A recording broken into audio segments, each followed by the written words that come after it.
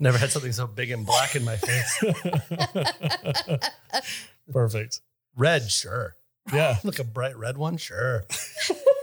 Not a big black one. It's like, All right. So is this our dry run for Alex and Tom's conspiracy theory podcast? oh man. Oh. Well, okay, the best part about Utopia is that, I believe all that shit already. So I was like, I'm not surprised at any moment of that. Like, yeah, Bill Gates is doing that shit.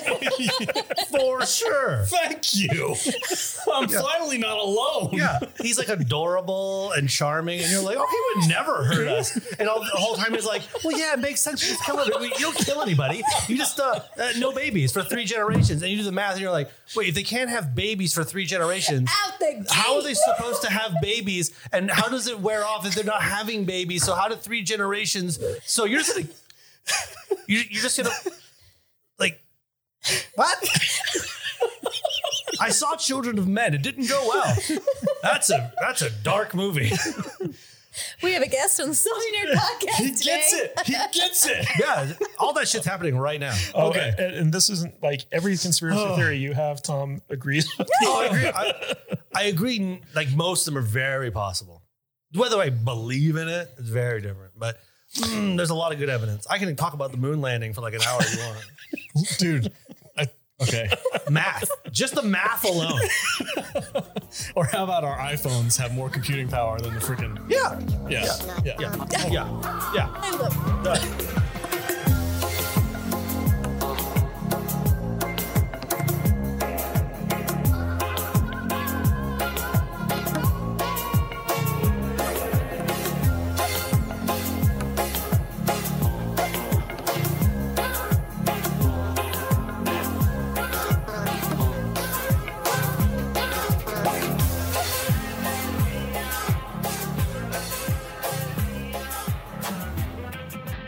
Welcome back to another episode of the Salty Nerd Podcast. I am your host, the Salty Nerd. In today's episode, we're going to be discussing the Amazon Prime TV show Utopia, starring John Cusack. And I am joined, as always, by my panel of nerds, starting with the ambassador of estrogen, Jude. Welcome to the show. Hi.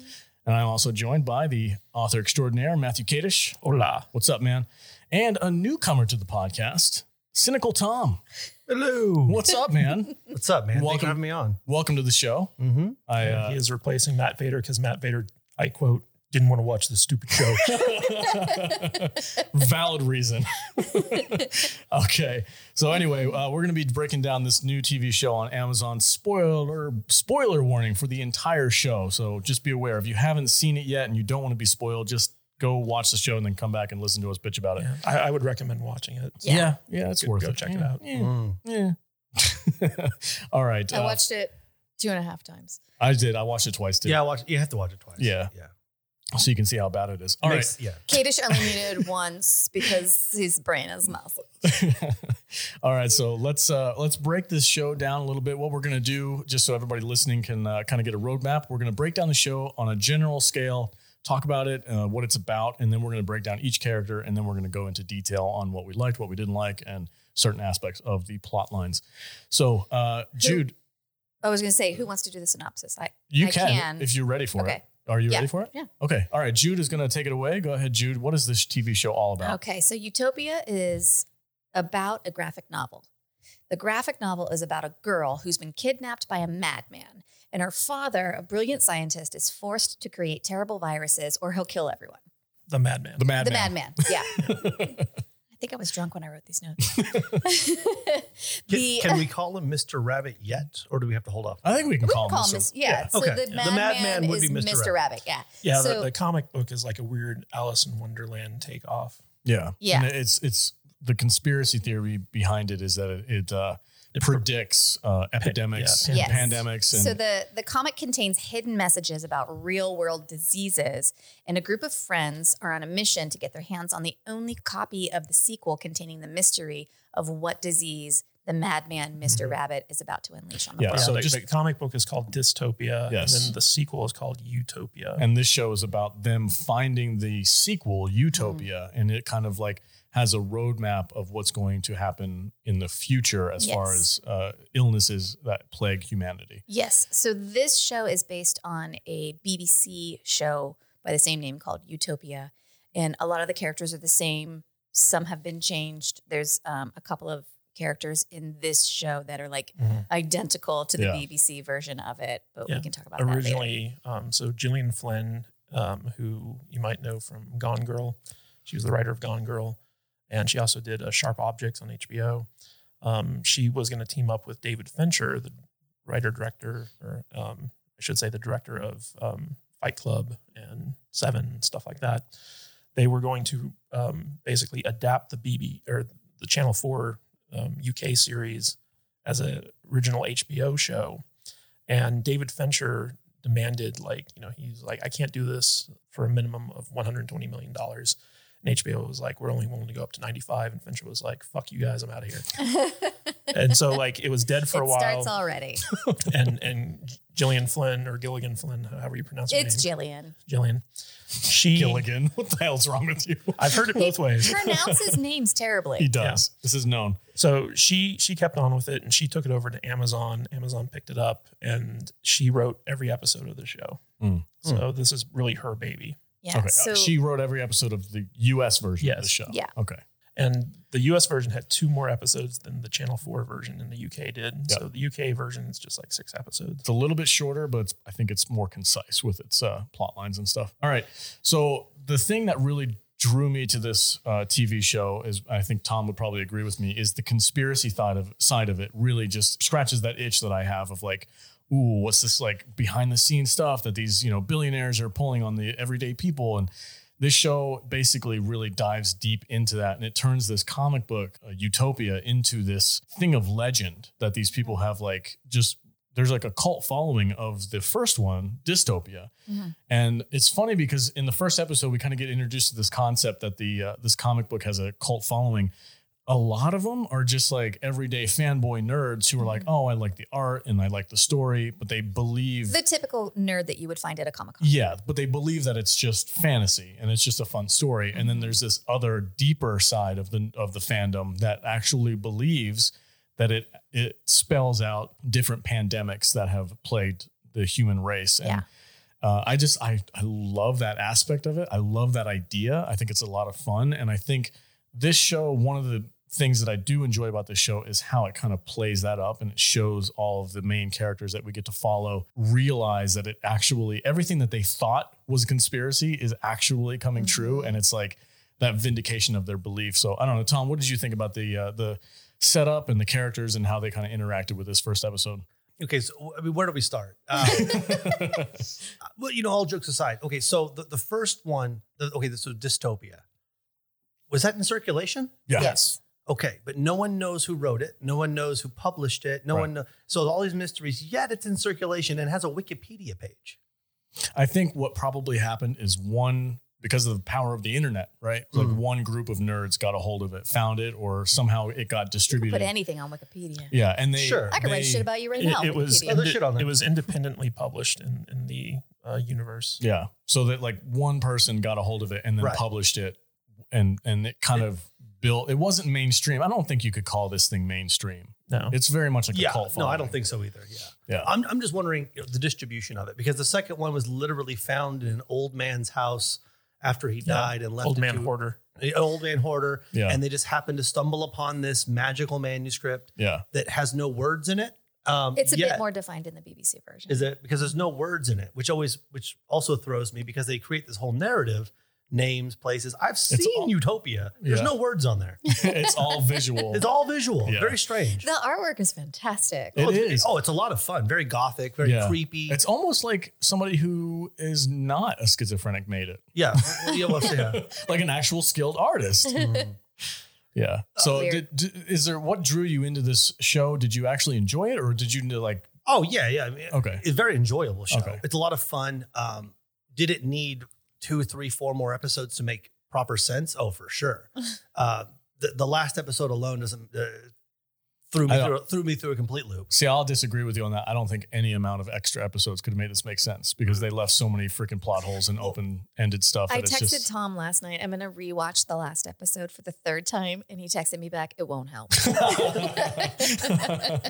Right on. Before we move on, let's take a quick break to listen to our spot. Money is the number one cause of stress and the number two cause of divorce. Make your money go further and work harder with a certified financial planner from Facet Wealth. Financial planning used to focus on retirement, but Facet helps you with today. You get a dedicated financial planner that guides you through every financial decision. Inflation, interest rates, stock market changes, home prices. How do you figure it all out? Well, every advisor at Facet is a certified financial planner and fiduciary. That's just a fancy way to say they have the best training, and they're legally bound to do what's in your best interest. This isn't just about investments. It's about taking care of your money so you can start living a better life today. Facet has a simple flat fee, no hidden charges, and with nothing to sell, there are no commissions. Visit tryfacetwealth.com for 2 months free off your first year of financial planning. That's TRYFACET wealth.com. Facet Wealth is an SEC registered investment advisor. This is not an offer to buy or sell securities, nor is it investment, legal, or tax advice. Money is the number one cause of stress and the number two cause of divorce. Make your money go further and work harder with a certified financial planner from Facet Wealth. Financial planning used to focus on retirement, but Facet helps you with today.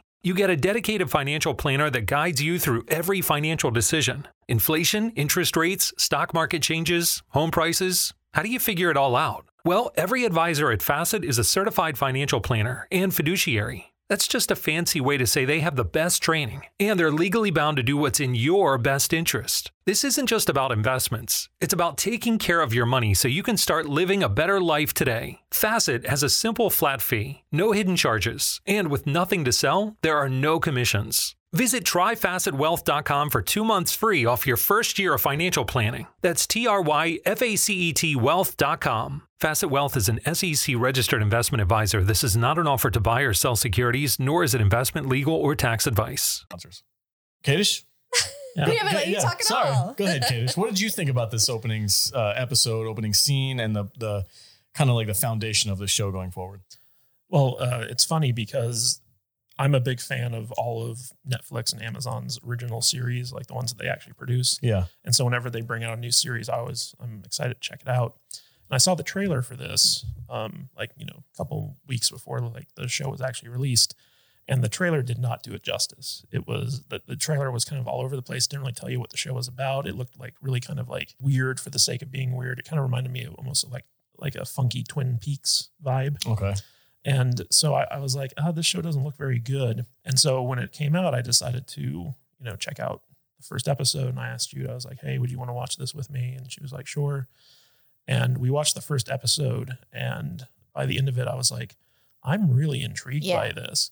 And we were like, we'll give it one more episode. And then the ending of episode 2, we were both like, whoa. We need to finish this today. Yeah. And we just started binging it, and we couldn't stop until like we finished the season. And I didn't know anything about it going in. I didn't know that it was, a former David Fincher project. I didn't know Gillian Flynn had written every episode.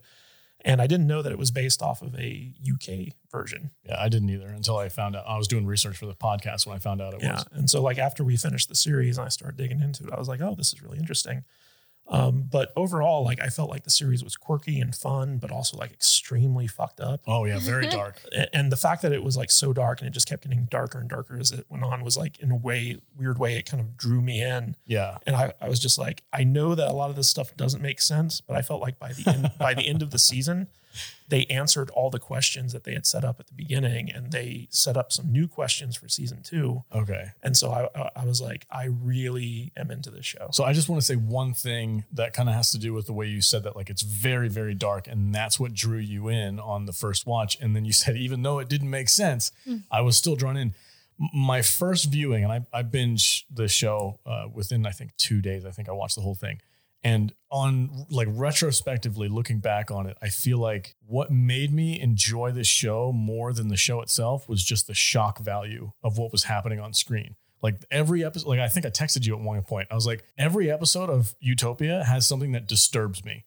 Like there's at least one scene in every episode that makes me feel uncomfortable. And that's what made me come back to view the next episode. Like, what else are they going to freaking pull out? Oftentimes multiple scenes. Yeah, it's a very, very dark and like terrible show as far as like the morals of everything that's going on. Yeah. But like in the first episode, they have these two guys who show up and they just start killing everyone who's ever seen this comic book. Yeah. And you're just like, what the hell is happening here?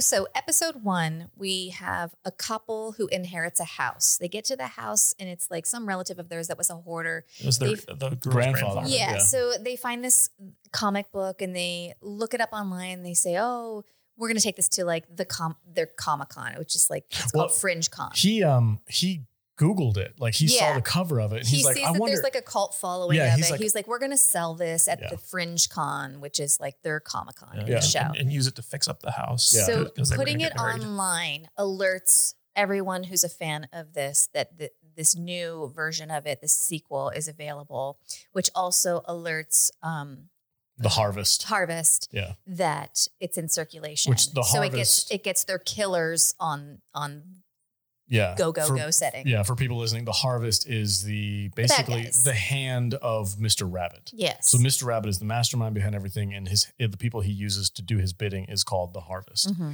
And that's the group that belongs to the two guys that go in and start murdering everybody at the comic book. Yeah. Or the Comic-Con. So we open basically on Comic-Con, Fringe Con. Yeah. And this couple is allowing people to make appointments to view one page of the comic book and then make a bid for it. Yeah. So each person in our core group of...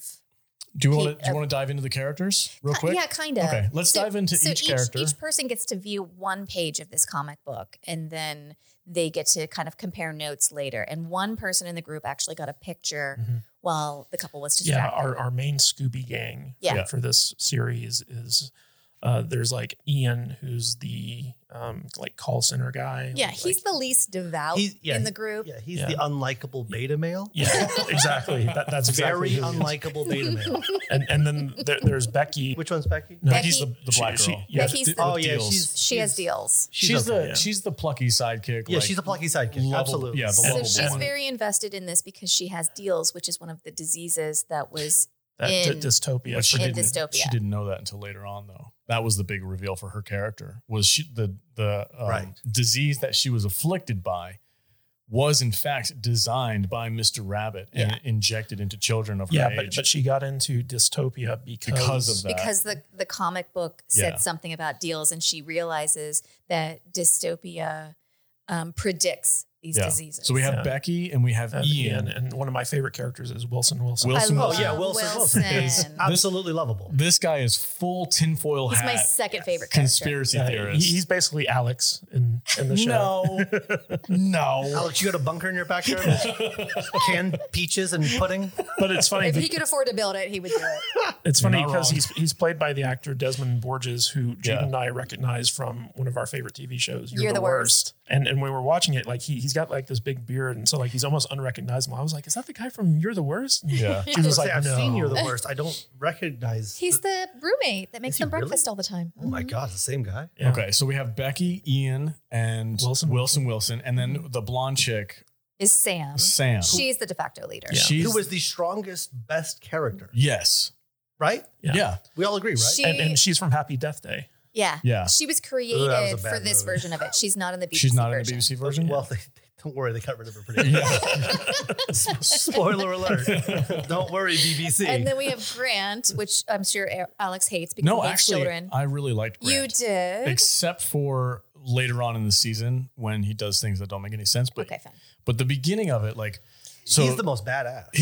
Okay. So he's something. He's even more badass in the BBC version. He's brutally smart, super badass. Yeah. Very independent. He's a very young kid. Though. Uses his youth to like cut corners, get around things. Like the whole gang thinks that he's an adult. Because they've never met him in person. They only know him via online. So they all think that he's like, an older guy. And they all have this version of him. Like the one girl's like, oh, he drives a Porsche and he's a photographer for the stars. And the other guy's like, no. Here's what he is. He's a famous person or something. So Alex, we'll kind of explain like how we get introduced to him. And it's a scene that I really thought was very cleverly done. And it made me like, even though he's a very young character, it made me like him because they used his age as a benefit as opposed to just like and it made sense. And it made sense. Yeah. So we get introduced to Grant. He's this kind of like figure that the rest of the crew don't really know, but we get introduced to him. He shows up at this hotel where this like Comic-Con thing is going on. And he runs away from his foster home to get there. And he goes to the room where they were doing the bidding for Utopia. And they were like, oh, we gave it away. We gave it to this guy in this penthouse. Yeah. And that's some guy shows up and buys it for $20,000. Yeah. And so Grant's like, okay, I have to get Utopia and I know where it's at now. It's in the penthouse. How do I get access to the penthouse? So he goes down, he gets a badge from some like thought freaking internet boob streamer or whatever, and gets a badge, and he writes down the guy who bought the comic. His last name is Phillips. So what the kid does very clever. He writes down his first name, Grant, and then his last name is Phillips, which is not really his last name. But he goes to the clerk at the hotel and he's like, hey, my dad, I lost my room key. My dad's in the penthouse. And the clerk is like, look, we're supposed to ask for ID. And he's like real innocent little boy thing. Yeah. All I have is this hi, my name is like little card that you stick on your shirt. And it says Grant Phillips. And it matches the guy's name who rented the thing. He gains access. And she feels bad for him. She's like, okay, sweetheart. Of course. Because he's a kid, right? Oh, poor lost little kid. He's very clever. Very smart. Oh, he plays it really well. And what fucks the whole thing up. Oh, we're coming out. It pisses me off so much because, like I said, upon my first viewing, I love the show. But then upon my second viewing, it falls apart from the very first episode. He goes up to the penthouse. He walks in there. He's like, my sole job, the only reason why he's at that penthouse is to get Utopia and get out. He just starts playing music. He fills the bathtub up. He starts dancing around like a freaking idiot. I'm like, that's the dumb shit that they make kids do in movies. And I'm like, this is idiotic. He's a foster kid that comes from nothing and has nothing. No, that's not his character. It's not his character at all. His character is cold, calculated. I'm going to get this done. Tom, and back me up. Yeah, all this, okay. I can rant. Go ahead. This is what this is for. Yeah. Okay. So can we talk about Jessica for just a moment? Okay. Her character in the first episode is very different than her character for the whole rest of the. Let's introduce her first. Yeah. Okay. Who is Jessica Hyde? Jessica Hyde would be our protagonist. Yeah. She's like the main character in the comic book. Right. And it turns out she's a real person. And she's on the search for Utopia in competition with these guys from the Harvest, who are also characters in their own right, one of which is named Arby, who becomes like a major figure in the series. Favorite character in the whole show. And his partner, Rod, who doesn't last very long. Because of doofus. I thought RB was Arby's, but just Arby the entire time. I was like, they got me. They got me on that one. It was a fun little twist. So go ahead. What's going on with Grant in the penthouse? And Jessica. Well, it's similar. That they both have a very specific, interesting, calculated character in the very first episode, and the rest of it, they're either incompetent or silly. Yeah. The whole rest of the show. Jessica is able to trick the security guard into showing her some things that he probably shouldn't. And the whole rest of the show has no ability to relate to a single person and has no concept of interpersonal communication. Human to human connection. Yeah, human. She has absolutely none. Yet she has the wherewithal to trick this guy. Grant's very similar, where he's very interesting and like he's like the brains of the operation almost. And what happens is he's dancing and they're having ice cream sundaes. And you're like, what? It is interesting that they draw a lot of parallels between Grant and Jessica, how like they're both kind of kids who grew up on their own. They're very street smart and they kind of have like a weird connection with one another. Yeah. Based off of that throughout the show. But as you know, as sophisticated as Grant is, like he's still a kid. No, I don't. So like he does do like weird kid stuff throughout the show. I let it go because of his age. The only reason why he did that was for plot convenience, so that he could see what Arby does to the Phillips guy that owns the or rented the penthouse. Like, there's no other reason for him to waste that much time in playing around and playing music in a hotel room that's not his, that he knows he's not supposed to be in, to get something that he's not supposed to have. I will say the BBC version is much more simplified in that same scene, kind of. It's way more simplified in the BBC version. But in the American version, they definitely like stretched things out, made things way more complicated unnecessarily. Yeah. But the same thing kind of happens in the BBC version. Okay. All right. So do we have any other? Oh, let's talk about Christy, the character. John favorite Cusack. character. Yes. John Yeah. Cusack. The only person you can root for. Yes. Which is depressing. I'm always the one that roots for the bad guy. I'm so glad you're here. Dr. Kevin Christie, and we have some massive John Cusack fans in the house Yes. here. Me and Jude. Are you a John Cusack fan too? Take him or leave him. I don't Okay. Jude and I are like John Cusack fanboy Yeah. and girl like duo over here. I love John Cusack and I haven't really seen him in a lot recently. This was like the first TV show I've seen him in and he freaking nails it. Oh, he nails it. Oh, he's so good in this. No, he's outstanding the entire time. Yeah. And honestly, when He's I first saw him in this, I was like, does he look like he's had some work done? And by the end of it, I was like, did he do that on purpose for the character? He does look like he had like a facelift or something. Yeah. He looks like he's been over Botoxed. Yeah, a little bit. Really? Yeah. Oh, I didn't get that. But anyway. We also haven't mentioned Rainn Wilson as Michael Stern. We'll get there. I want to talk about John Cusack for just 1 second, and then we'll talk about Rainn Wilson or Dwight Schrute. John Cusack plays. John Cusack is our bad guy. Yeah, He's the- Mr. Rabbit. Okay, let's talk about. Adjacent. Is he though? He is though. Like that's what I was going to talk about. Like John Cusack's performance in this show is better than the show. Yeah. Like oh, the yeah. show. Oh, yeah. The He's show very good. itself kind of falls apart. Like I I said, told Jude in the final episode, like, Cusack needs to get like a award nomination for that performance. 'Cause Yeah. he's just like, so like, I've never seen him like so. Diabolical. Yeah. Like he was so, really good. so casually like cold. Yes. Cold, calculated. Yeah. Cold-blooded. He's like, I did the So- math and the math says this. So Yeah. we should do this. Yeah. Yeah. So there's a thing that like I said, John Cusack's performance is outstanding. I have nothing against that. However, the character of Kevin Mr. Christie, Yeah, Dr. Christie. Dr. Christie, kind of falls apart because there was upon the first viewing, because I didn't know what the plot was and I wasn't aware of the show's background. I loved it. I was sold. I was like, wow, this is great. This is a lot of fun. But upon the second viewing, knowing what I know at the end of the episode makes all of his actions in the first maybe 4 or 5 episodes not make any sense because he's behind everything that we know is happening in the show. Mm-hmm. He's behind the virus. He's behind the flu. He's behind the vaccine. He's behind this freaking weird prototype meat that they're making. But when he's alone and with like his confident people, with his son and like a few other people who are in on the whole conspiracy, he acts like he's so surprised that, oh, we found the flu. Yay. Like, no, you knew you were going to do that because it's part of your plan. Why are you surprised? Well, yeah, I think that's the point though, right? Like that But why would he act like that if he was with the people who are already in on the conspiracy? Because the plan's evolving. The plan has to evolve outside of his control in a And I certain think way, he has his right? core group and he's got his minions that don't know everything that he knows. No, it's his core group, but those people know. Oh, they know everything. They know everything. Yeah. So I didn't understand why he was acting excited and or surprised at certain plot points that are happening in the show where it's just for the audience's benefit. I think certain things have to check off his list. And one of the things that have to check off the list is somebody independently has to discover the flu. Okay. He's excited. Yeah, like, I might be able to. It happened. I might be able to accept that. Now That's I can a good. now I can push my nonsense. Okay. Yeah, see, the thing about Kevin Christie, like he really is like a supervillain in the sense that he's like the smartest person on the planet. He's Dr. Doom. Very Dr. Doom. Yeah. And basically, but he's a humanist. Like he believes that everything he does is for the betterment of mankind. He's Bill Gates. He's freaking Bill Gates, people. It's Bill Gates.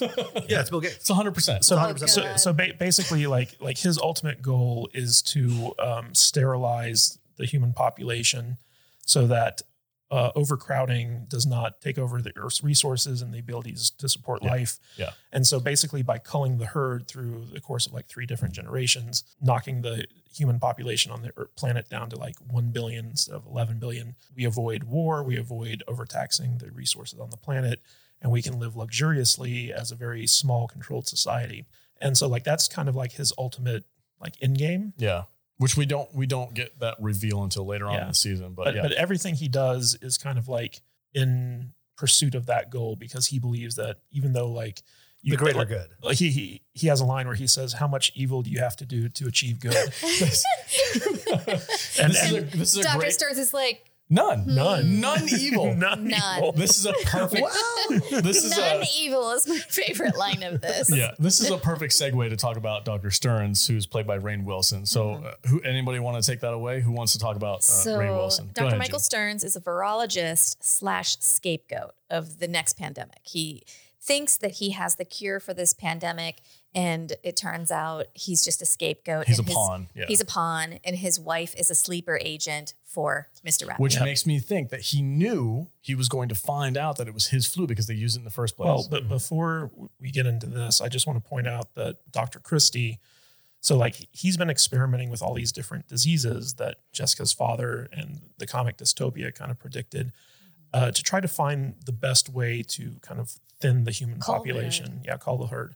And when they settled on their current plan of the sterilization through injection, they kind of settled on Michael Stearns as a way to kind of get his vaccine out there, which would be the Trojan horse with which to basically make part of the population infertile. Yeah, so they have to release this flu in order for the public to demand the cure. So Stearns was sounds familiar.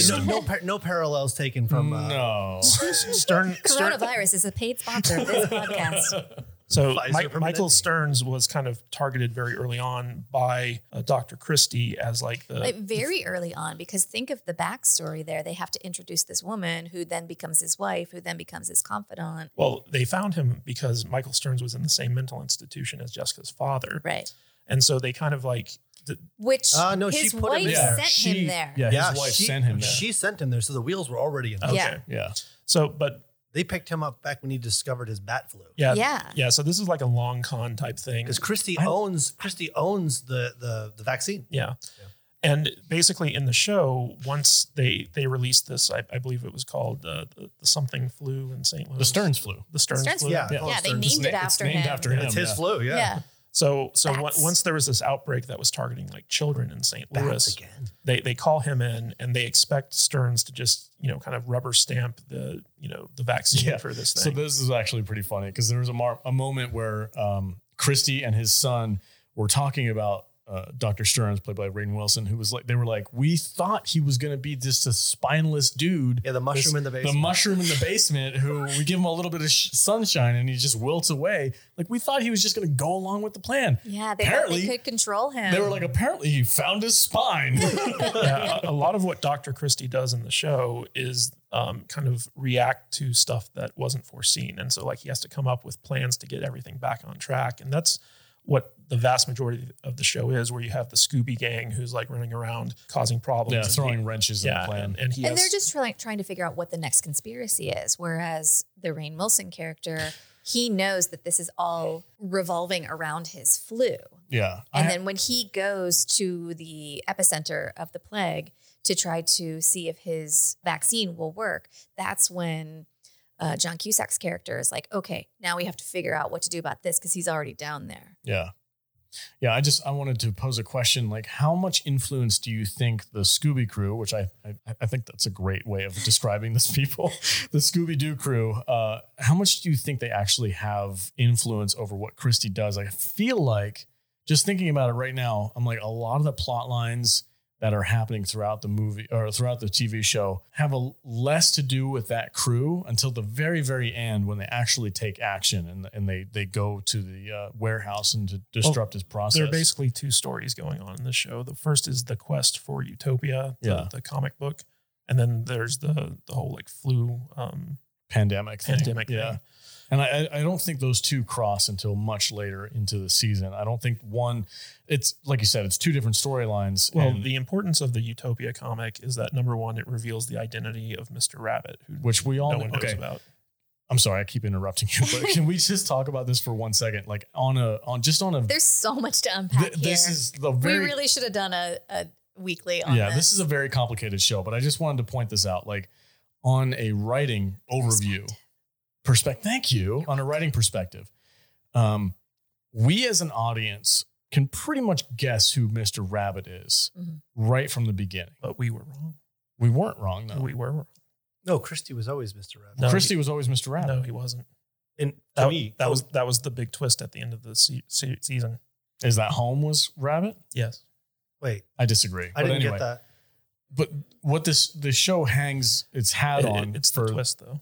What the show hangs its hat on for the most of the season is that Christie is Mr. Rabbit. Yes. And we just, as an audience, we just have to watch our Scooby-Doo crew play catch up.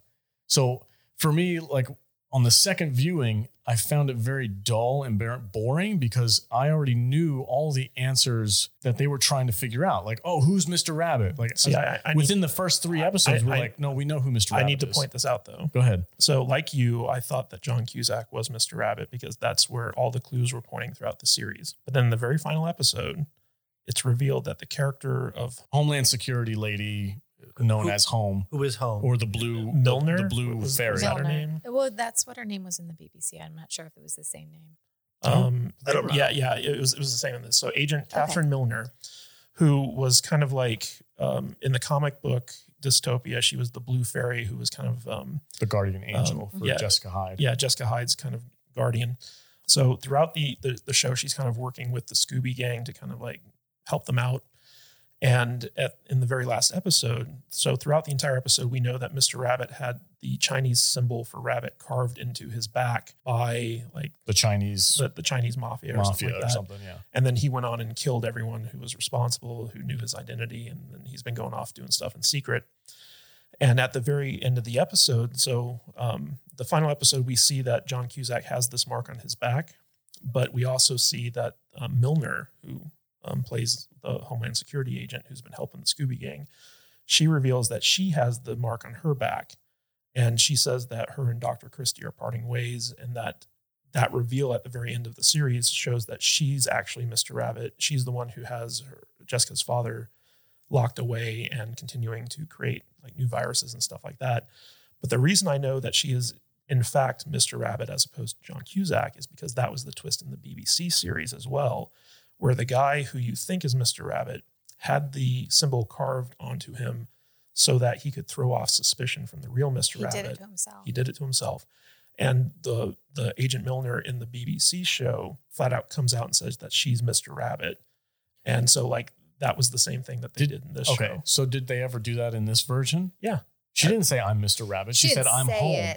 I'm home.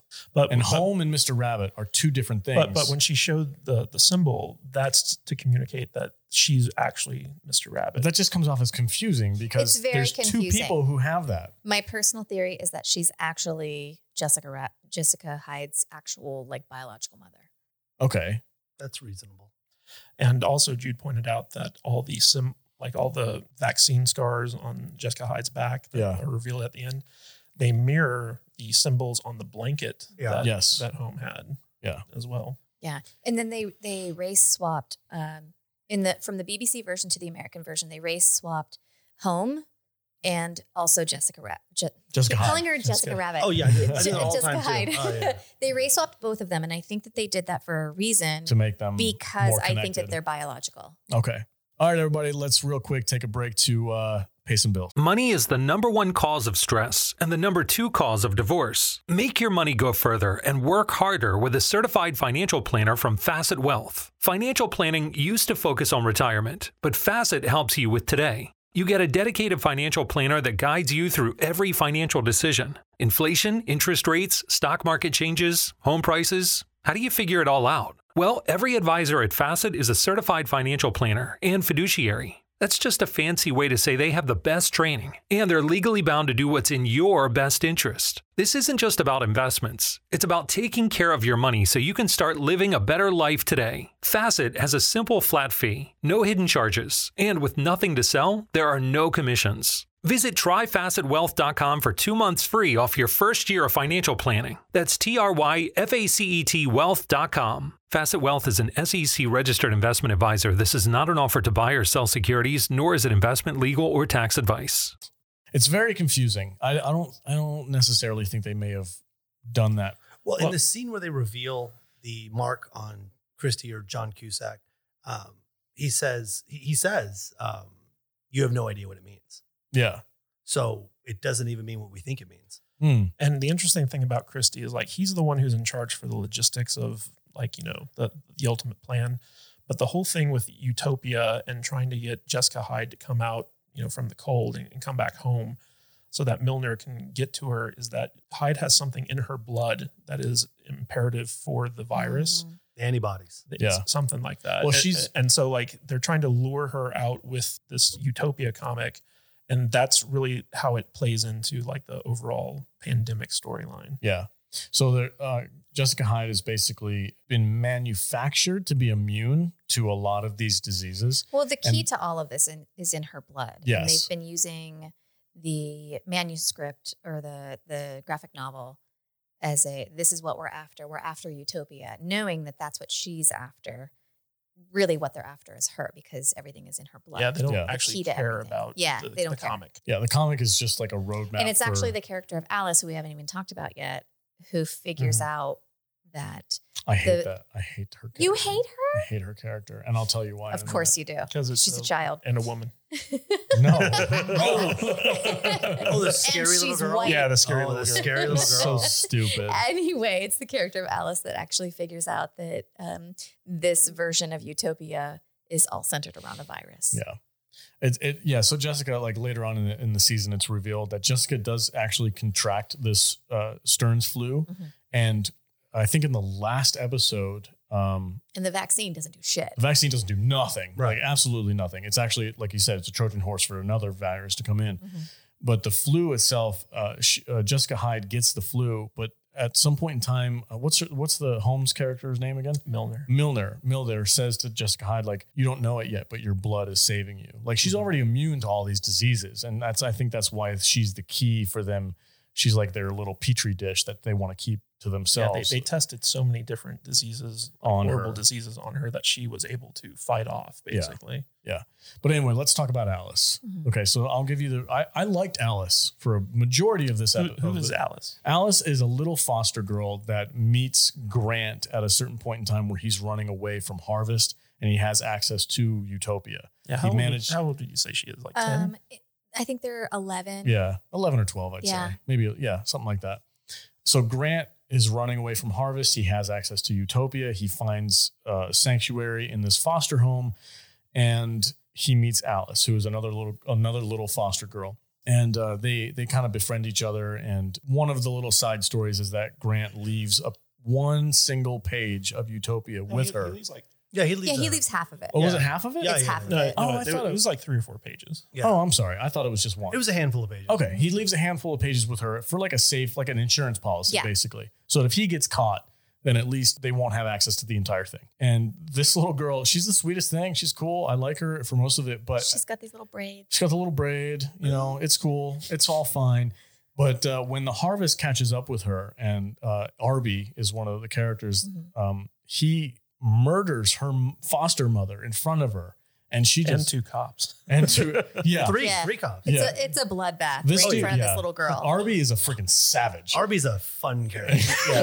He's the Arbinator. He just for doesn't real. stop. We'll talk about him. He's in a like minute. this pudgy, overweight, balding, like Nerd. Asthmatic. Like, Yeah, asthmatic, Like he's yeah. got like the white New Balances on with it. But he's like the biggest But badass. he's such a badass. He is Yeah. a real badass. But anyway, he murders Alice's mom right in front of her, and she breaks down. And of course, because you just watched your mom get murdered, she just weeps for like an entire episode and a half, which is totally makes sense. But then at some point in time, she picks up a gun and murders somebody else because apparently she's on board with this now. Okay, And so- then she feels bad for it. Okay, listen, hold on. Let me finish Fine, this. it's fine. You She can feels continue. bad. She's like, I felt good for a second, but then I felt worse. And I was like, oh, okay, that kind of makes sense.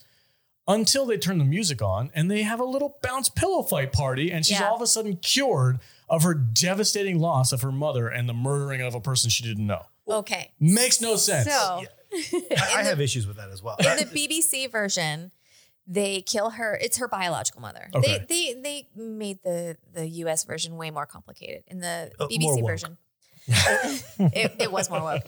But in the BBC version, they kill her mother in front of her, and she has a complete psychotic break. Okay. Yeah, To the real point- PSD. Yeah, to the point where PTSD. they're like, we can't bring her with us because she needs real legit help. She's Okay. not okay.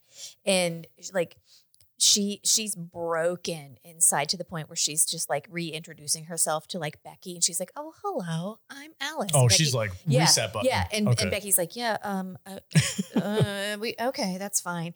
And so it's within that, like with her PTSD and her psychotic break, that she does do those things that she does, and then she ends up going home with Dr. Michael Stearns, and he adopts her. Okay. Yeah, but she ends up like murdering this guy that she thought was responsible for ordering the death of her mother with a shotgun in the UK version. Yeah. And in this version, I believe that she ends up shooting Stearns' wife. Yes. Yeah.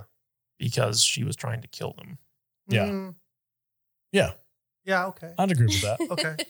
I didn't like the fact that they just brushed over her PTSD and the fact that she just lost a huge part of her life. I feel like in the US version, they complicated the storylines, but brushed over a lot of the emotional stuff. It's just poor. It's just bad writing. That's all. You know it why was. Ian's a terrible character? Tell me why Ian is a terrible character. Because he's Jessica, unnecessary. He's absolutely necessary. But Jessica Hyde is getting thoroughly beat up by Rainn Wilson's wife. I mean, thoroughly beat up. Who's an undercover harvest. Yeah, we mentioned Yes, that. Yeah. she's got Sleeper mad agent. skills. Yeah. But there's also 7 people just standing there going, the only person that does anything is an 8-year-old girl who somehow got a gun and landed a center mass shot. Well, you know what's interesting, and this was kind of like the core concept of the BBC show, which they tried to carry over to this one, is that Poorly. like all the main characters are just like very like normal people. And so like the idea that they're confronted with these like horrible, like violent acts, you have to wonder, like, how would I react? I'd probably just stand there and be like, oh, she seems to be okay on her own. Well, I think I disagree with you there because I feel like the characters in the US version were way more defined than they were in the BBC version. In the BBC version, I felt like everyone eventually became a badass, whereas in this version, I felt like everyone who was going to be a badass was clearly defined as a I badass. don't know. Like Arby, Ian stayed the same. Ian both was versions. awful the entire time. yeah, that's He what got I'm that golf saying. club from somewhere. Yeah. Okay, listen. That was his That's what I'm greatest saying. moment. Like, if you weren't originally a badass, you never became a badass. I also liked how like Wilson, I love Wilson Wilson. he goes through how like he's trained himself to withstand torture, Yeah. and then the minute he gets tortured, He just spills the yeah. beans. He's like, I'll tell you whatever you want to know. It's just I mean, that's legit like what you would do. and that scene happens like almost exact from both versions. Yeah. okay. I have to disagree with you on that because there's a couple differences that I think make the US version a lot worse than the UK version. In the US With the version, torture scene? yeah, with the torture scene. Okay. So you got Wilson. He's in his bunker, and you get Yeah, Arby. he actually lives in a underground fallout shelter bunker. Yeah. Well, he lives in a house with his family, but he has this underground Yeah. bunker. Yeah. It's like his little his contingency plan. Yeah. Like he's His super. kickback spot. His Wilson cave. Yeah, Wilson Wilson is like a big conspiracy theorist. He's off the grid. He's basically He one has erased every bit of himself off of the internet. he's a prepper. He's basically like this guy who just he lives in the fringe of society. Yeah. He's that guy that I think I am. and the reason he He's was the named better version of you. and the reason he was named Wilson, even though his last name was Wilson, is because his father believed that no one would believe it was a real name. That's funny. Yeah. Anyway, so the scene, we get a torture scene where Arby and his like little henchman sidekick guy that we don't really care about because he Rod. dies. What is it? Rod. Okay, so Arby and Rod find Wilson in his bunker and they proceed to torture him for information about Utopia and Jessica Jessica Hyde. Hyde. In the BBC version, it's a very straightforward torture. They bring a torture kit with them in order because they know that's what they're going for. They know that they're trying to get some information out of him. So they're prepared. In the US version, they're just like, what are we going to use? I see some bleach over there and there's some salt over here. They just kind of like pick stuff up off of his shelves inside of his fallout shelter. And they proceed to only pour these things into one eye, which they decide that they're going to take out anyway. And then it doesn't make any sense. Like, why would you torture somebody? Okay, I disagree. Okay. With just one eye and then They used the salt and the bleach on both eyes, which is why he was blinded in both eyes. They only used the spoon on one eye. So for those out there who haven't seen the show, Sorry. in the I second think we've episode, jumped to every episode already. yeah. in the second episode, basically these guys from the Harvest, Arby and Rod, Just really watch this before you listen to it. track down the Scooby Gang who are all staying in this underground bunker at Wilson's place. And they had gone off to get like donuts and bagels or something like that. And Wilson had stayed Coffee behind. because caffeine is a CIA Interrogation tool. Yeah. And so like when they find Wilson in his, like, first of all, they kill his entire family in the house. Which is Oh, it's brutal. The way they kill is so good. But also gas. the way that they kill his dad. It's so brutal.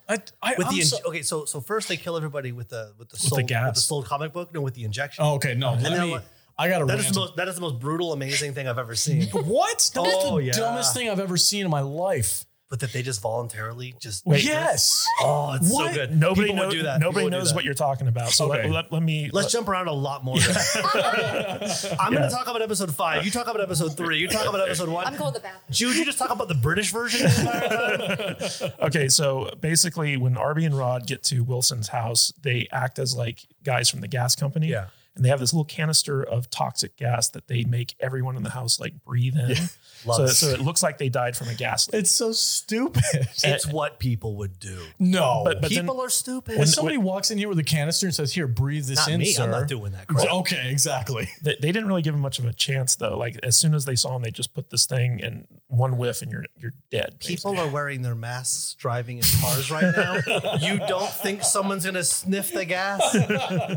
Okay, you got me on that one. All right. So when they find Wilson's father, What? This? Wilson's father thinks that they're there to kill him because of his work on like some like other conspiracy theory. yeah. Love it. This is And he's like Best early moment in the show. Yeah, Yeah. And before they kill him, he's like, "Are you here because of our work?" And Arby looks at all of his conspiracy stuff on the wall. And he's like, "You got too close." And then they kill him, and he died happy because he knew he was right. Oh, it's so good. It's so good. And Rod was like, why do you say that? And he's like, well, there's no harm in a happy death. It was like, that was a really good moment. Oh, yeah. He's vindicated his whole life's Yeah. work.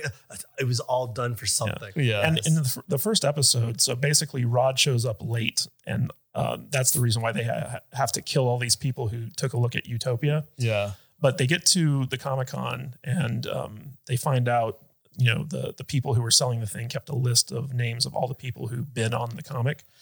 And so they're like, oh, we're going to have to kill all these people. But in the meantime, the people who were selling the comic, it was them, like the couple, and then like a couple of their friends. And they basically pull out their guns, the Arby and Rod, and say like, okay, we're just going to knock you out. So like, we're going to give you an injection that's going to knock you out, put you to sleep. We're going to rob you and leave you. And everyone's like, okay, well, as long as you don't kill us, like, Oh my god. and so like they let them The look on Tom's face right now. So They- amazing. Elation. they let Rod like inject them with this thing and they pass out. 49% of people will be like, okay, this is the way we're going to do it now.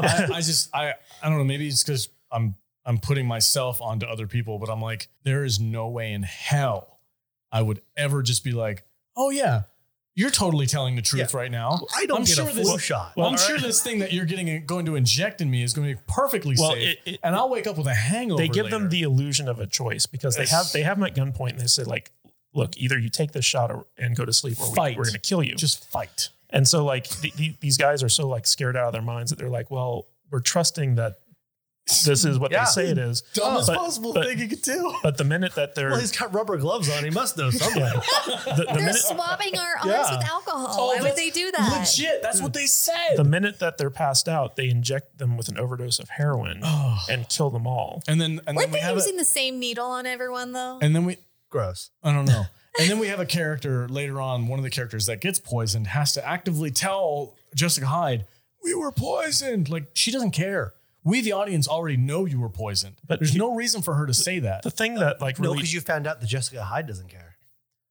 She doesn't care about anybody. No, the thing, she does not. Yeah, the thing that really kind of drew me into this show was that, so in the first episode, it ends with like Arby and Rod just like killing all these people. Like they just go through the hotel and kill every single person. Shock value. Massacre. Yeah. And you're just like, oh my God, like this is crazy. And then in the second episode, they bump it up a notch because in addition to like killing a bunch of people, they torture Wilson and They remove his eyeball. yeah. And Which we have to be told about multiple times by the character. and a major character, I mean, wouldn't you keep Samantha. talking about it if it would had been your eyeball? He screamed every line he had in that episode. Just yelled the entire time. Well, by the end of the episode, so a major character, Samantha, who was like the de facto leader of the Scooby Gang, Jessica Hyde straight up murders her. Yeah. And you're just like, whoa. And the reason she gives is just no group can have two leaders. Yeah, Yeah. it's bullshit. Yeah. Yeah. And they leave her dead on the floor for like 2 more They episodes. do that for everybody. Yeah, Everybody it's that weird. dies, they're just like, Just step over it. yeah. It's Just not walk. even a big deal. It's like, Yeah, but the violence in the show is the thing that really captivated me because I was like, I've never seen like murders so like fucked up like this. I think it distracted you from the poor writing in the show. That's a good I point. think Kadish secretly wishes that he could get away with something like this. I am Arby. Yeah. Well, the conspiracy side of it for all the murders is one of the more interesting parts is that it's all for cover up. Yeah. And it's like, they're going to kill this one guy and they're like, oh, wait a minute. He's got a history of mental illness. Boom. And he's like, hey, what's it out the window? And he looks over there. Oh, no, it's a suicide. Yeah. And it's all set up. So you see these things happening in the news all the time of, we could Epstein. name, well, no, but we could name like actual mass shootings that have happened. And you hear this story and these narratives, and they tell you things about crisis actors and all these things that most people are like, oh, this is blah, blah, blah. Dude's talking my language right Yeah. now. But if you live in that nonsense world like I do, you're like, yeah, that crap happens literally every day. Yeah. Literally every day. And so it's just really fun for me to watch things that are floating around in my crazy head and go like, oh yeah, they really are doing that. And throughout the show, you see like the newscasts that show like the news coverage of, you know, these murders and like how the news just accepts the narrative that was put out there. Yeah. Yes. No, you accept anything you see. Yeah. You know, it's like, oh, this position of authority has told me that this is fine. So therefore it must be fine. This is the way it is. There was a point where Wilson confronts Dr. Stearns and he's like, what do you think the FDA is lying to? And he's like, yes, all the time. All the time. All the time. And I'm like, as a person who I'm like, yeah. Yeah. Like, are you shocked by this? Yeah, you mean this is a clandestine organization trying to do whatever they want because they can? Yeah, it's happening literally right now. Do you know who these people are? You don't. There's definitely that element of this show that really gets to me where I'm like, yeah, that's probably more accurate than people would like to think. And you know what's funny is like they made this show before the coronavirus outbreak, and now that it was released during it, they had to put on a disclaimer before the beginning. Or is this show the dystopia, and they're telling you exactly what they're doing, and you're just going, "This is good entertainment." That character wasn't written very well. But the whole time, it's literally they're just telling you exactly what's happening. Like, no, all of this stuff happened. We need to have it back on. I agree with you 100%, sir. Yeah. You know, it's weird. So like, I feel like most of the characters in this show are very fun and interesting, but the one that got me the most was Arby. Oh my God. Because I started off I was like, Arby's the worst. He's like the main bad guy. And then as the show goes along, he's Forrest Gump of the Silencer. Yeah.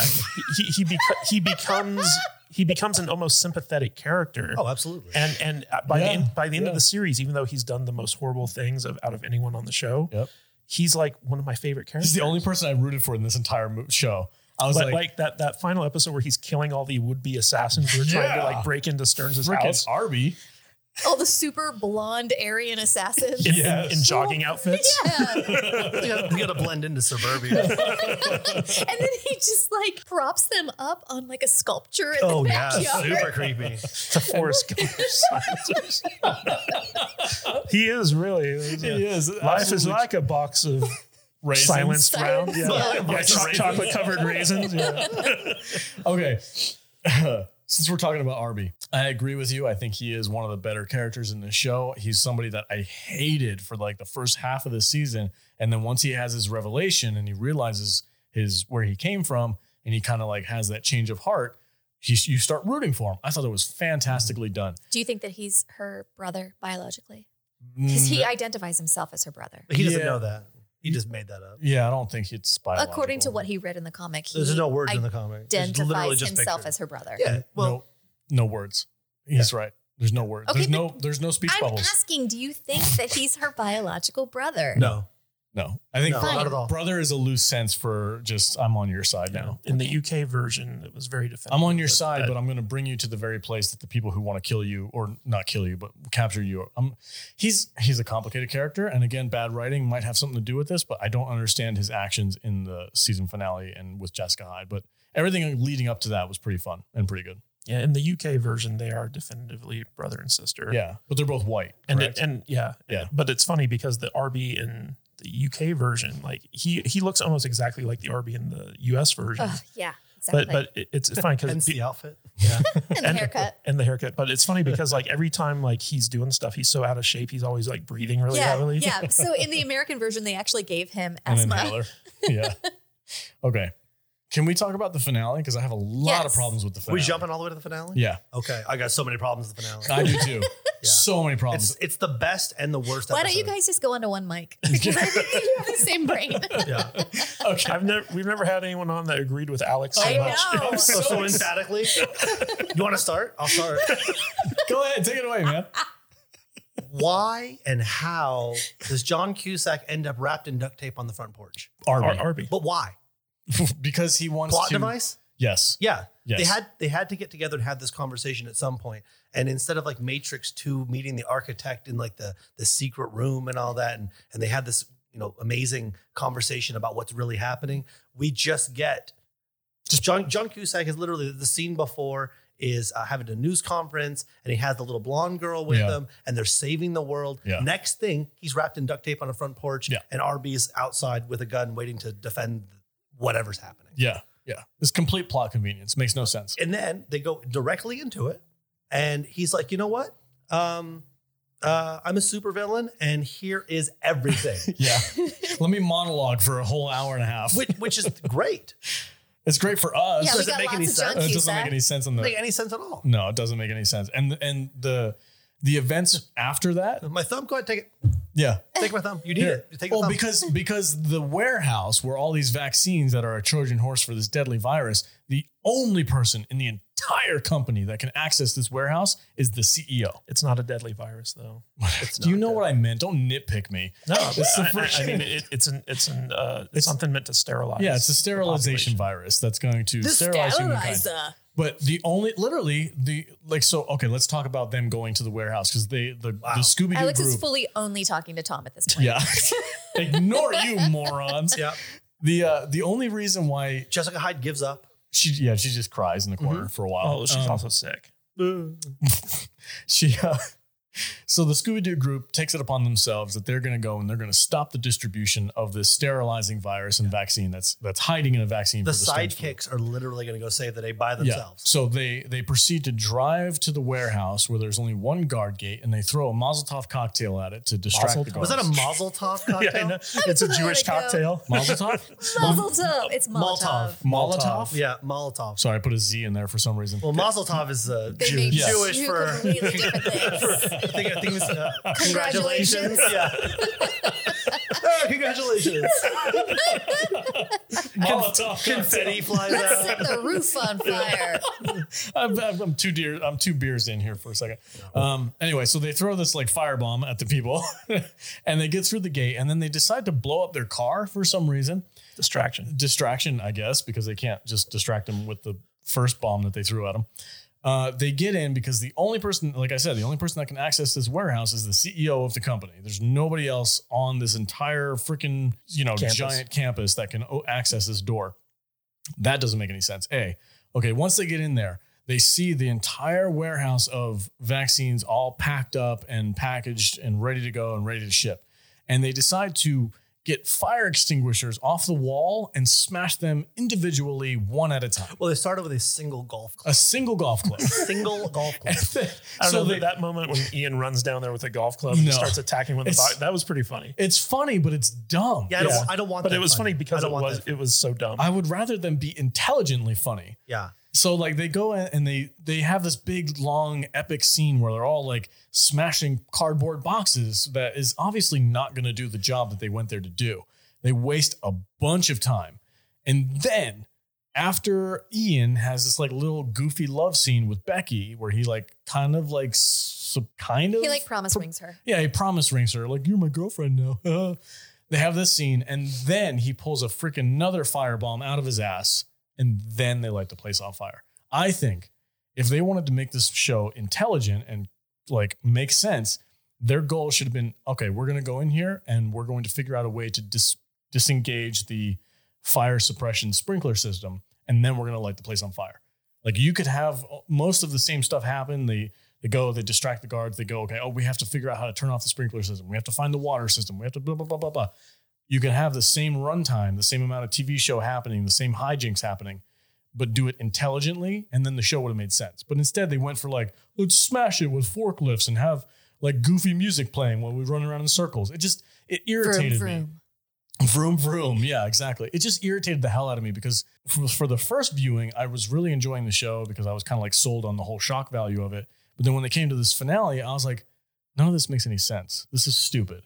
And then the other question I wanted to pose to everybody is, why is like the duplicate vaccine held literally in chicken eggs in a warehouse? I wondered that too. That wasn't the vaccine. That was the virus. The virus, whatever. It was grown in the eggs. Yeah, grown in the eggs. grown in the eggs. There was never any establishment where like, well, it's kept in chicken eggs in this warehouse, and if you turn the heat up, it's going to turn into popcorn. No, like Stearns talked about that earlier Did he? on in the episode. Yeah, he did. He said there was one. He used mother egg as like a metaphor. He didn't say literally. There's yeah, going to like be it's in an egg, but the rabbits have the virus. So I didn't understand. Is there like an that either. Easter thing going on? But it's a Is bat it Christ? virus. Well, it has to do with And it this crosses. rabbit. So the bats cross to Rabbits the lay rabbits, eggs? to the chicken egg, to the rabbits. And The bat And then bone's to the connected people. to the rabbit bone. exactly. Yeah. I'm sorry. I'm dismantling this finale because it irritated me. I was just like, that doesn't make any sense. And then Stearns escapes with the virus. and he keeps it for some reason because he wants to be. He keeps the one egg the mother egg. Yeah. because Which- he wants to find a cure for it. That I'm okay with. Like, I'm like, okay, I get why he would want to take it and hide it and like, do studies on it to try and figure out how. Well, he destroyed fix it. all the other eggs to prevent them from replicating the virus. Okay. But they destroy the He- digital backups. I don't know. Yeah. This show falls apart if you start really digging into it. It really does. Yeah. It's a really fun show. It's very CW. It's worth it where one it's like, watch. Don't watch it It's twice. like it's like super cheesy Yeah. and over and the don't top listen to this silly. podcast if you want to enjoy the show. Yeah, very, very much like I don't know, like we're buddy friends, and then it goes ultra violent, like Yeah. ultra disturbing violent, and you're Yeah. like, what, Dude, What? when Who? Huh? when Arby killed that little kid that was like a younger version of him, basically, is Yeah. what they were trying to put. I was like, God damn, that's freaking dark. Yeah, it's brutal. Like it's that shock value that gets you to like Yeah. subscribe to the And show. they killed that woman, her whole family, and the little baby. Yeah. And she was like part of Christie's inner circle. Yeah. She was his protege. Yeah. Yeah. Oh, it's brutal. It's rough. But it's also stupid and silly. Yeah. And so, what is the tone? It's What is the tone? It's a comedic, They go- ultra violent mystery show. Is it a dark comedy, Matt? What do you got? How would you? What genre is this? Is this young adult? Because the beat, It's not young adult. correct me if I'm wrong, but the UK version is just a straight dark mystery show. Yeah. There's not a lot of comedy in it. There's And- some. but There it- are comedic But it's elements. like UK comedy. The UK came first. yeah. Yeah. What else are they responsible for? The The creators. UK? The creators, because it's not like based on a book or something. Dennis Kelly is the creator, and I think he might have done Misfits too. He does a lot of BBC stuff. Black Mirror stuff.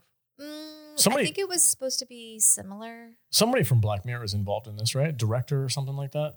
I'm pretty sure. Allow me to take a quick Yeah, Google. go ahead. Before we move on to our next big topic, let's take a break and listen to some sponsors.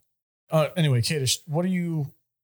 I mean, Did you have a problem with the tone of this TV show at all? I didn't, because like it is a dark thriller. I would call it like suspense thriller with comedic elements to it. The whole premise, and this is carried over from the BBC thing, is like, what if you had like a bunch of just like normal people thrust into the most batshit crazy, insane conspiracy theory imaginable? And I feel like the show carried that off very well. Okay. It's an entertaining show. Like it raises a lot of questions that it then later actually answers. And it also kind of creates new questions that make you think about it long after the show ends. And their use of like really shocking violence is something that like always surprised me and kept me wanting to like find out what happens next. Because I mean, like, even though you're right, it doesn't make sense that John Cusack's character is literally gift wrapped and left at their doorstep. Literally. Like when episode 7 ended on that reveal, I was sitting there and I wasn't thinking, oh, that's stupid. I was thinking like, I got to find out what happens next. Yeah.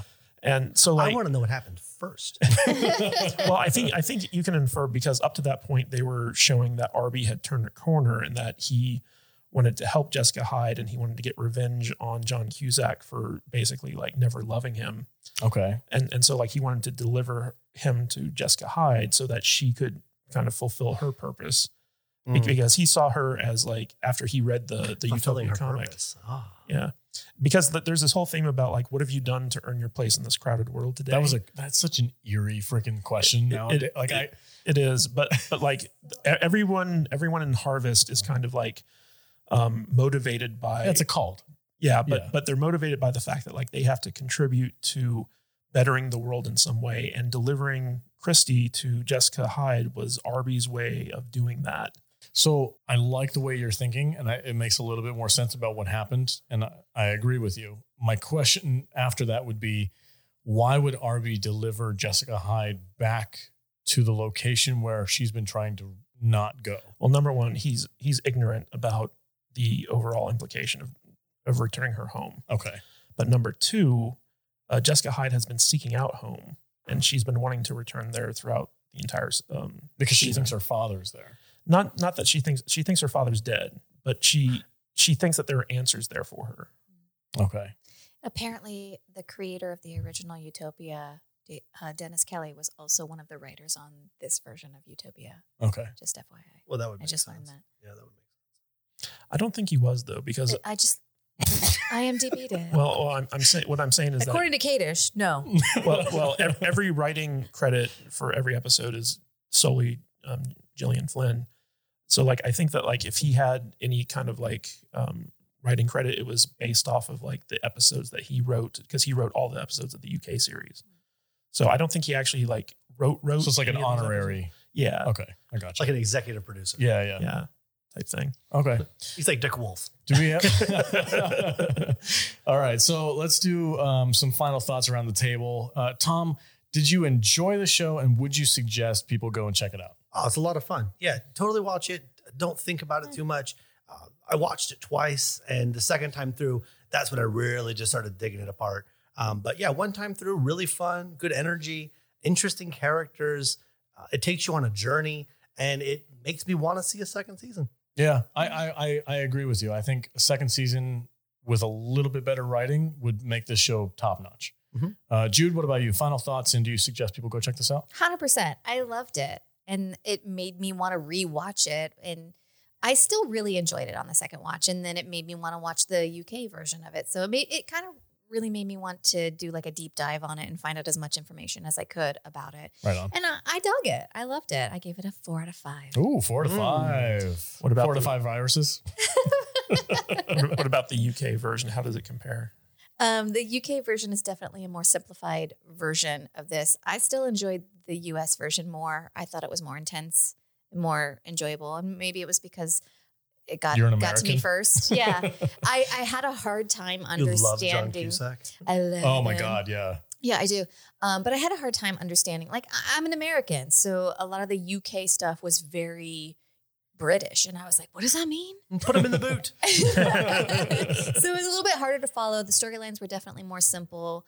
But I just found the US version a lot more intense. I was more emotionally invested in everything that happened with the characters. Like, everyone was more defined. Like, Ian was not a badass. So when he did something that was kind of badass, he had to get really hyped up to do it. And it kind of like, I was on board with it. I was like, yeah, he's getting his, rough stuff on. Go get him, Ian. And so, like, when it happened in the BBC version, it was just like, well, now Ian's a badass. And I was just like, I'm not really buying it. Okay. I liked both versions, but I liked the US version better. So it seems like there's like a cultural divide. Like there's Team USA. Yeah, there's a reason why they made the US version so different, because it's much more bombastic, and it's like louder and faster. Yeah. There's a lot more of like Americanized version of the UK version. Yeah. So we Americans were very loud. Yes, we like being loud. Okay, so Kadish, what do you think about this TV show? Final thoughts, and do you think people should go check it out? So in relation to the UK version of this, I felt like the UK version on a technical level was far superior to the American level. Like the set design, the color scheme, the color grading, even the music for the UK version music was great. Was way better. So like on a technical level, like I feel like the UK version was far superior because it had a very kind of like pure aesthetic to it. And the UK version actually bothered to set up the fact that there were like food shortages, and there was like all types of like trouble in the world that necessitated a plan to like thin the herd. Okay. And the US version never did that. Yeah, they definitely skim over that whole concept. Yeah, in fact, until like the final like episode, when they start talking about overpopulation, and you get a sense they start getting into the math of it. Yeah, and you're like, oh, I didn't know that this was such a problem all of a sudden. Oh, it is. I can show you graphs. He has them in his car. but what was interesting is like, so like in the first, like, or the second episode, when we first meet Dr. Christie, his company is creating this product. It's like a synthetic meat type thing. Where, what was it called? Like something about Simpro. Simpro. Yeah, Simtech. Yeah. Synthetic protein. No, it was simple protein. Oh. And it was meant to like be a meat substitute, so like they could feed like, you know, this population. And you have to wonder, like, if they're able to do that, why do they need to worry about overpopulation? Well, they do that. They have synthetic proteins just like that. They're just really gross, and I don't want to eat them. Yeah. So like, you know, the UK basically set the foundation for like the overall plan a lot better. But I felt like the American version, like as crazy as it was just a lot more fun. Mm-hmm. I latched onto the characters a bit harder. I was never bored watching the show. Like, I thought like every single scene and every single episode was a lot of fun. You had the Riddler as you know, the John Cusack's son from Gotham. You know, like he was there and like he was like super creepy. Like everyone in the show was like all like creepy, but also like really interesting. Yeah.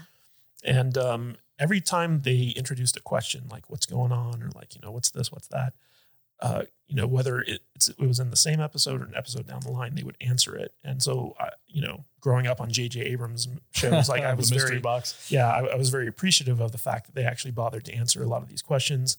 And even though like it was kind of like villainish monologue at the end where John Cusack's basically laying out what the whole conspiracy is. He's so intoxicating. Like the way he delivered it, because you can tell like he knew he was in a bad situation. So like he was working to basically get an ally, which he eventually does by flipping Wilson He was to his side. He was analyzing everybody in that room from the moment he opened his eyes, and he's like, okay, who are you? Who are you? He was playing them off against each other. Yeah. Like it was very well done.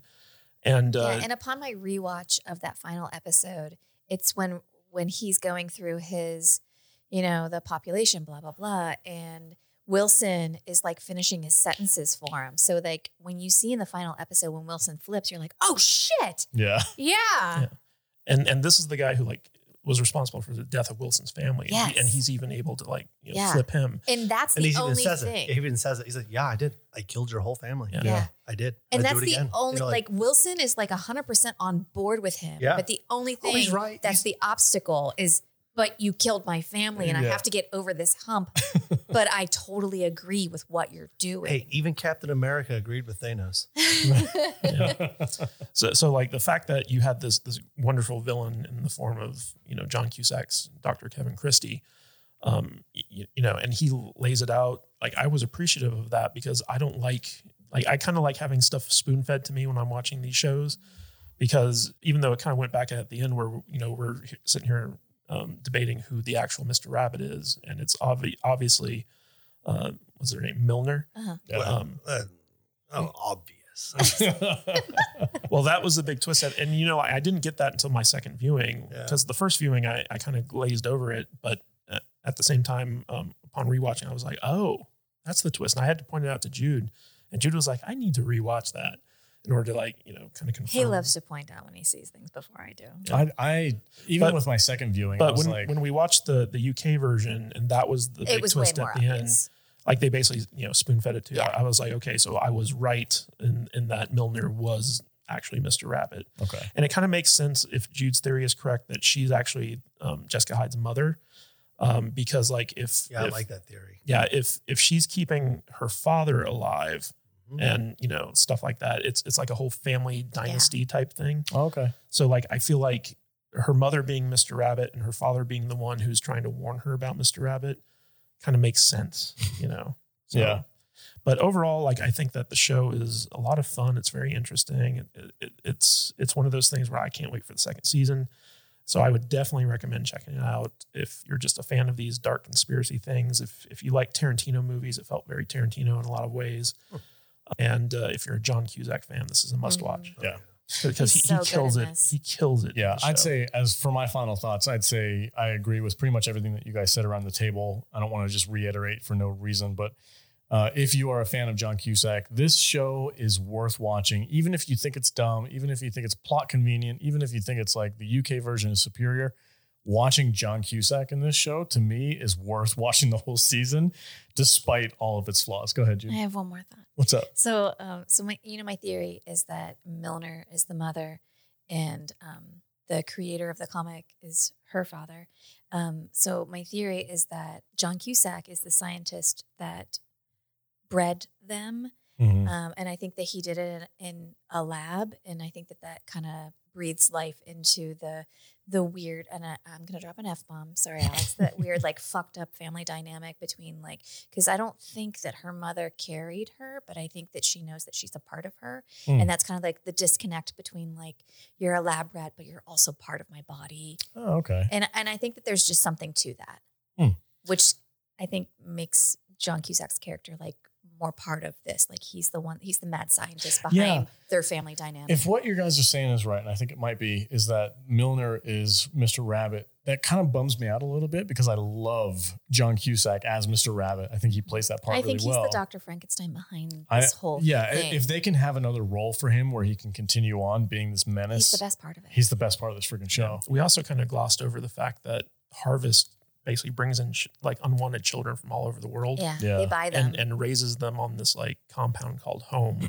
Totally happens. And to be part of their cult. Totally. And in the comic, the father reveals that like, these kids are delivered here and then experimented on or used and abused. That happens. They're given a like purpose.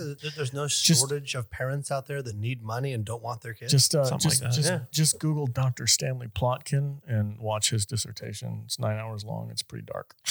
9 hours, eh? Yeah, I'll get right on that. Yeah, 9 hours long. And he basically spells out that they do testing on foster kids and kids that don't have parents. It's real. All right. It's absolutely real. So, yeah, this show, like, for guys like me and Tom who are just conspiracy nuts and we love this stuff, like, this definitely gets that earworm, like, way down in there. Sends you down a hole. Yeah, it does, for sure. I'm already in the hole. You're just peeking in, man. I was raised in the darkness. You just adopted it. Molded by it. I think we need to change Tom's name to Conspiracy Tom. Conspiracy Tom. I'm down for that. All right, guys, that's our review. Kind of like, it was a pretty... I'm sorry. We were all over the place. All over the place. But definitely watch the show first. Yeah, it should speak to how fun the show is. Yeah. That we literally could not focus. Yeah. It's really fun all over the place kind of a thing. It's a brain twister. Yeah, it is. It's a lot of fun. I suggest watching both versions just so that you can get a whole picture of which side you think is better. Yeah, we watched it on YouTube because we couldn't find it on Amazon or Netflix. It has Spanish subtitles the whole way through, and I could not stop reading them, even though I knew they were Spanish. I'm going to be diving into this more, and I can't wait for season 2. So I highly suggest guys go check it out, listen to it, or listen to the podcast, go watch the show, whatever you guys want to do, whichever order, doesn't matter. If you'd like to support this podcast and support our fun discussions, you can go to saltynerdclub.com. That'll take you to our Patreon page where we have several different tiers that you can choose from. We have benefits like advanced show notes and blooper reels and exclusive podcasts and ad-free podcasts on that Patreon. And sometimes you get to tell us what you want us to watch. Yes. And then we do an episode about that. Yes. Shout out to our Patreons. Starting in November, our first episode is going to be exclusively chosen by our patrons. They've given us 3 movies that they would like us to review, so that'll be all for them. So if you'd like to join that club, go to saltynerdclub.com, pick a tier, give us a little bit of cheddar. All right, guys, around the table, where can we find everybody? Jude, where can they find you? You talk about conspiracies. You can find me at I am Juju on Instagram and Twitter. Right on. And Matthew Kadish. At Matthew Kadish, Kadish on Twitter, and kadishbooks.com if you want to check out my Amazon page. Right on. And Tom, where can they find you? Do you want people to find you? I was going to make a joke about that. Yeah. I do not exist. I have no Tom. I have no imprint on the internet. Very low profile. Tom's not my real name. But if you really want to, Big T2681 on Instagram. Big T. Big T. It's also on my bowling ball. Big T. Right on, man. Thank you for joining us. It was a pleasure. I appreciate having somebody on here that's like-minded. I think Alex is in love. I'm so excited. Like, we have a new co-host. Did we just become best friends? Yep. All right, guys. Have a great one. Thanks for listening. Mazel tov. Mazel tov.